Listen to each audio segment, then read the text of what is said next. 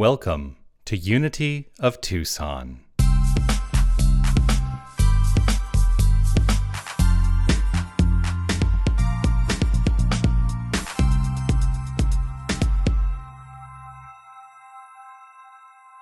Get ready, my soul. I'm diving in.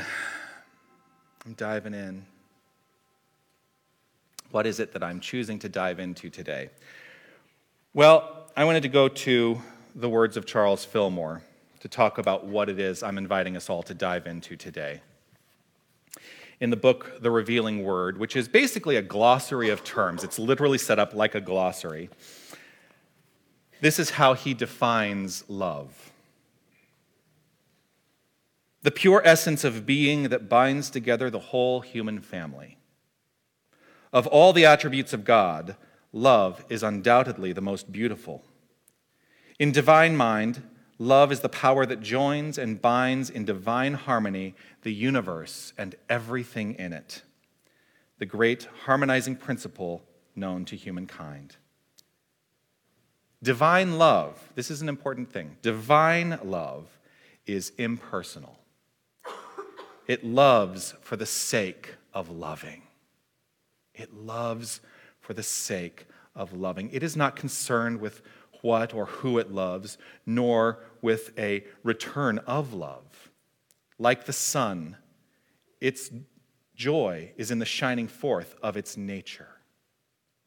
Love is patient, love is kind, love is not envious or boastful or arrogant, which of course is 1 Corinthians. Love is an inner quality that sees good everywhere and in everyone. It insists that all is good, and by refusing to see anything but good, it causes that quality finally to appear uppermost in itself and in all things. Love is the great harmonizer and healer.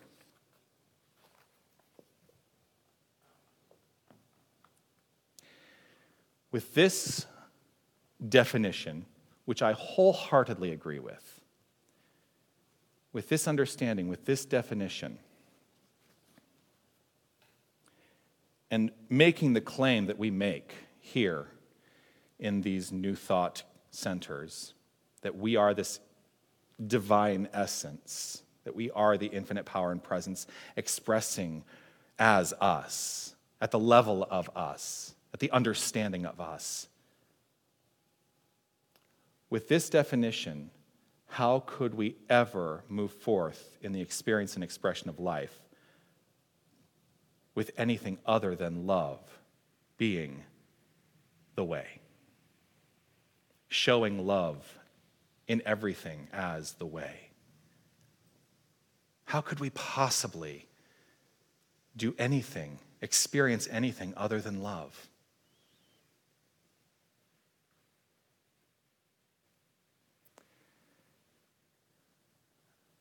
Today is an encouragement. I am inviting this community, I am inviting everyone, whoever was within the sound of my voice, to be encouraged in this, to live courageously as love, to let go of any notion that there's anything other than love once and for all. And as we are living courageous, fearless lives, let us be passionate about the possibilities that show up in our lives. Because the thing that I didn't put my bookmark back in. The thing that he wrote here, I will find it very quickly.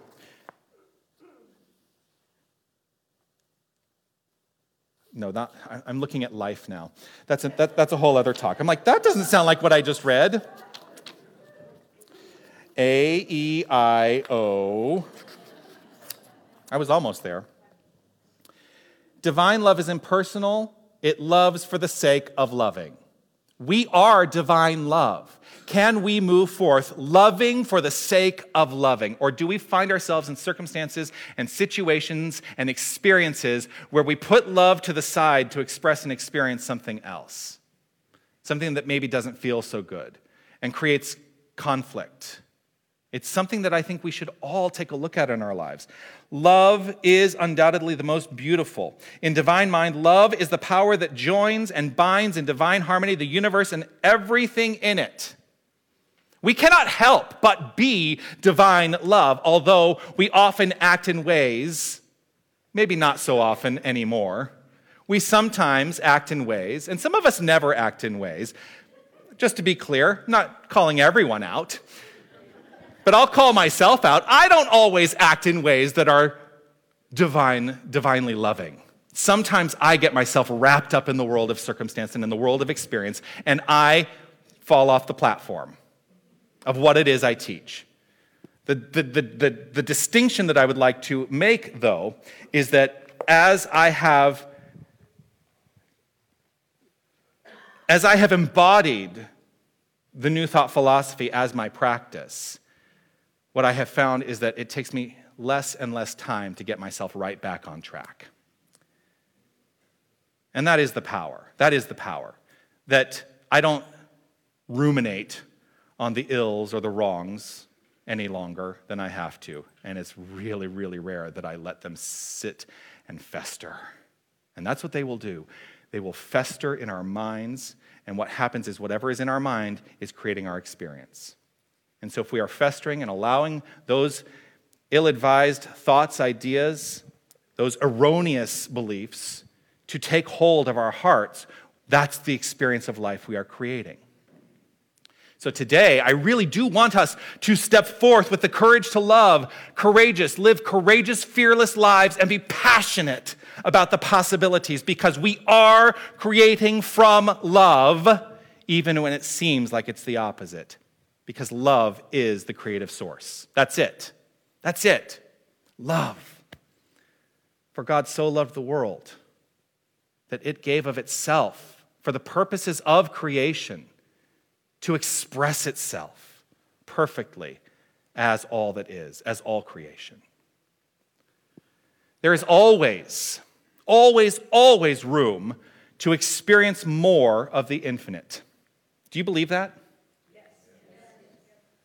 There's always room to experience more of the infinite because we perceive ourselves finitely, right? And so there's always room to expand and blossom more, to experience and know God, love, perfection.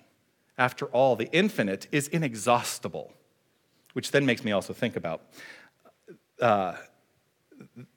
when I feel exhausted. Do you ever feel exhausted?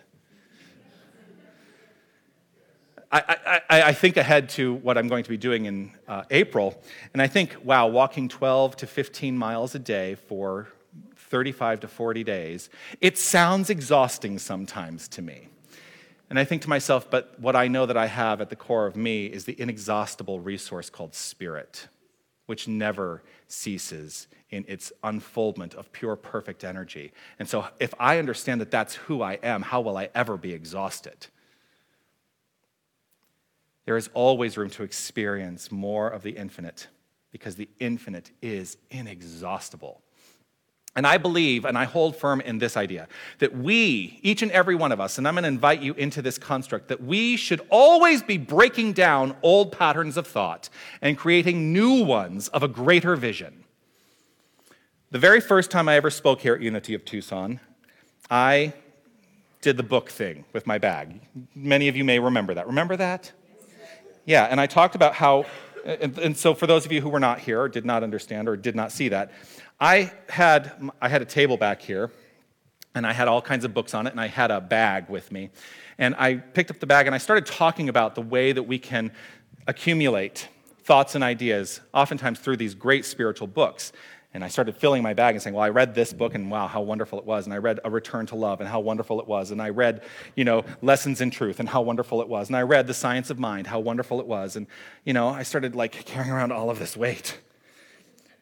And I was like, that was me trying to understand all of this from an intellectual point of view. And the intellect was not lightening my heart into the expression and experience. So at some point, I had to say, if I know who I am, if I trust who I am, I can set down the intellectual ideas, which have benefit, by the way, because once I have embodied them, I can set down the weight of them and just live my life and live from that point of view of magnificent love. But that's what I'm talking about. We need to be breaking down old patterns. A lot of the patterns we need to be breaking down are the ones that don't work for us anymore. How do we do that? Well, it's really in the title of Marianne Williamson's book, We Return to Love. If we can step into returning to love in every moment, in every moment, in every moment, in this moment, and in this moment, and in this moment, how different our lives might be. The first thing I think we need to do is we need to learn to love the self. For many, that's one of the hardest tasks we're invited into, loving ourselves. Sherry just said, he took his glasses off. I think it was one of the hardest things that I had to reconcile in my own life was learning to love myself. And I've been at it for a long time now. It wasn't always perfect. But I recognized at a point that the degree to which I loved myself was allowing that inner love to be reflected in everyone I encountered. And how could I understand anything other than pure love in everyone? In everyone. Whether they behave in ways that I approve of or not. That takes courage. That takes courage. I have done in the past an exercise. It occurs to me, I don't think I've ever done it here. It's not something that we do on a Sunday morning. And depending on how many people are participating in it, it can take several hours to do this exercise. But I'm going to explain to you what this exercise is by first inviting you to take a look at someone else in the room. Just take a look at someone else in the room. Whether you know them, you may not know them, just take a look and look into their eyes.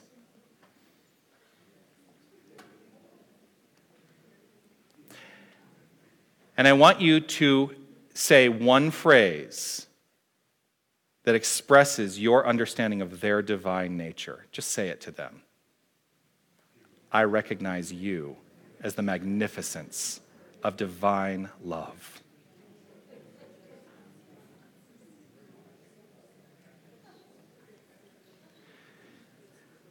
And so the way that this would work is I would line people up in rows, and you would sit down across from somebody, and you would have this experience where someone was saying to you the essence that they saw in you from a divine point of view. And then I would ring a bell, and like in speed dating, everyone would get up and move to another chair and sit down, and then they would have to do it to the person who was now sitting in front of them. And then I would ring the bell, stand up, and you would move and sit and say it to the next person. And we would do a full round of this where everyone was expressing to that person the divinity that they understood and saw in them. I actually call it spiritual speed dating.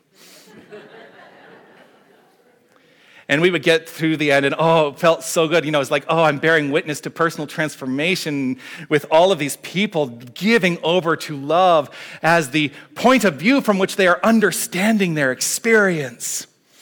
We would get to the end and everybody would be feeling so good. It's like, everybody loves me. Listen to the things that they have said about me. It felt so good. And then we did round 2.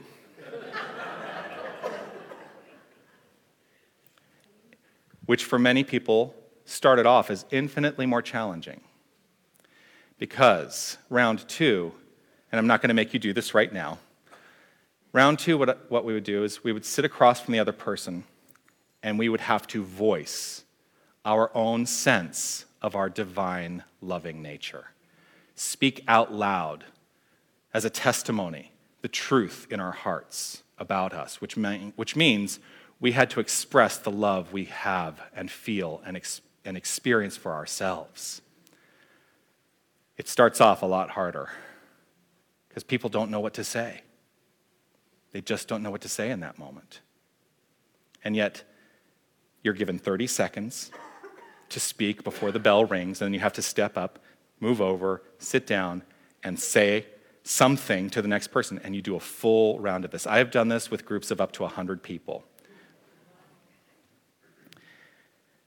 By the end of that second go-around, people very freely, easily, and effortlessly have fallen into the field of love so resolutely that they cannot help but express this truth about themselves. What is your capacity to be able to go out, see others from that point of view of pure love, and also understand yourself from that point of view of pure love so deeply that there is an absolute faith behind it that is unshakable? Just check in with yourself and see if there's any place in your heart space that doesn't feel like it's quite there yet. And then let yourself off the hook. It's okay to be where you are. It's okay to be where you are. Just know that if you ever encounter me, the truth I see in you is that pure love. For I see the face of God, and I choose to understand the face of God in everyone I encounter. So, there's another thing that I want to do, and that is to acknowledge that there's been a slight redefinition of love.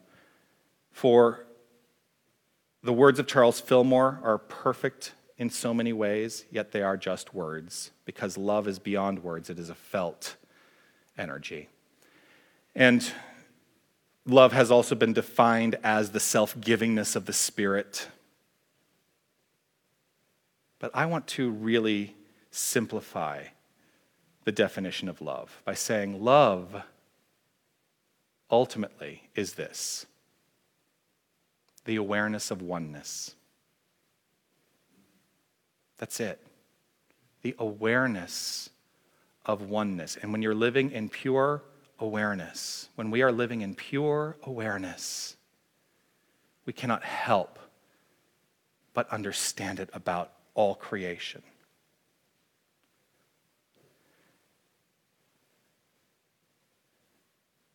When we are living from the point, I'm putting the glasses back on.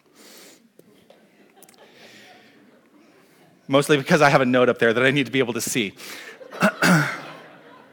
When we are living in that pure awareness, we have moved beyond the idea of God and me, or the idea of God and thee. We have moved into the construct of the definite article. You know, when we talk about spirit, oftentimes you'll hear people say, you know, God is a spirit. God is not a spirit, though. God is a definite article. God is the Spirit, of which we all are. Every single one of us. This is the truth of who we are. We are the Spirit. We are the Spirit. And so, the truth of who we are, let's drop down to it. Let us surrender in love, and let us have the courage to love more profoundly today than ever before, because the great news is that this moment we get to release anything that has preceded this moment and choose something new. So if that resonates with your soul, I invite you into that expression today and hereafter in every moment. The only perceived problem in this thing called life, and the only thing that leads to the experience of discord, is the perception of separation. That's it. And the only solution, I believe, and I invite you into considering this, the only solution is unifying from the point of view of love. That's the courage to love. Peace and blessings. You are magnificent.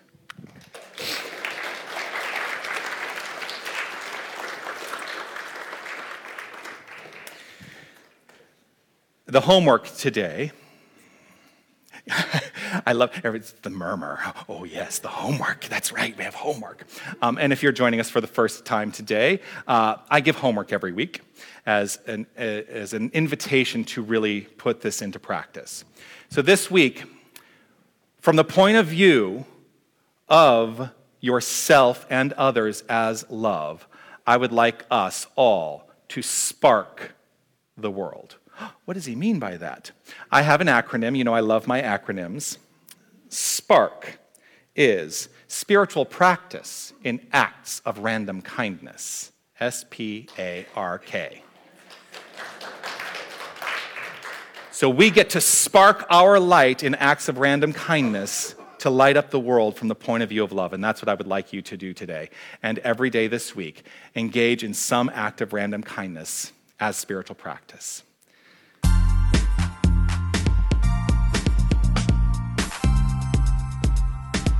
Hi, this is Reverend Jonathan Zenz, and I want to thank you for listening to the podcast of my Sunday message. Your financial support will ensure that we can continue to offer this as an option for inspiration. You can make your tax-deductible contribution in any amount on our website, unitytucson.com. Once again, thank you for listening. You are magnificent. Namaste.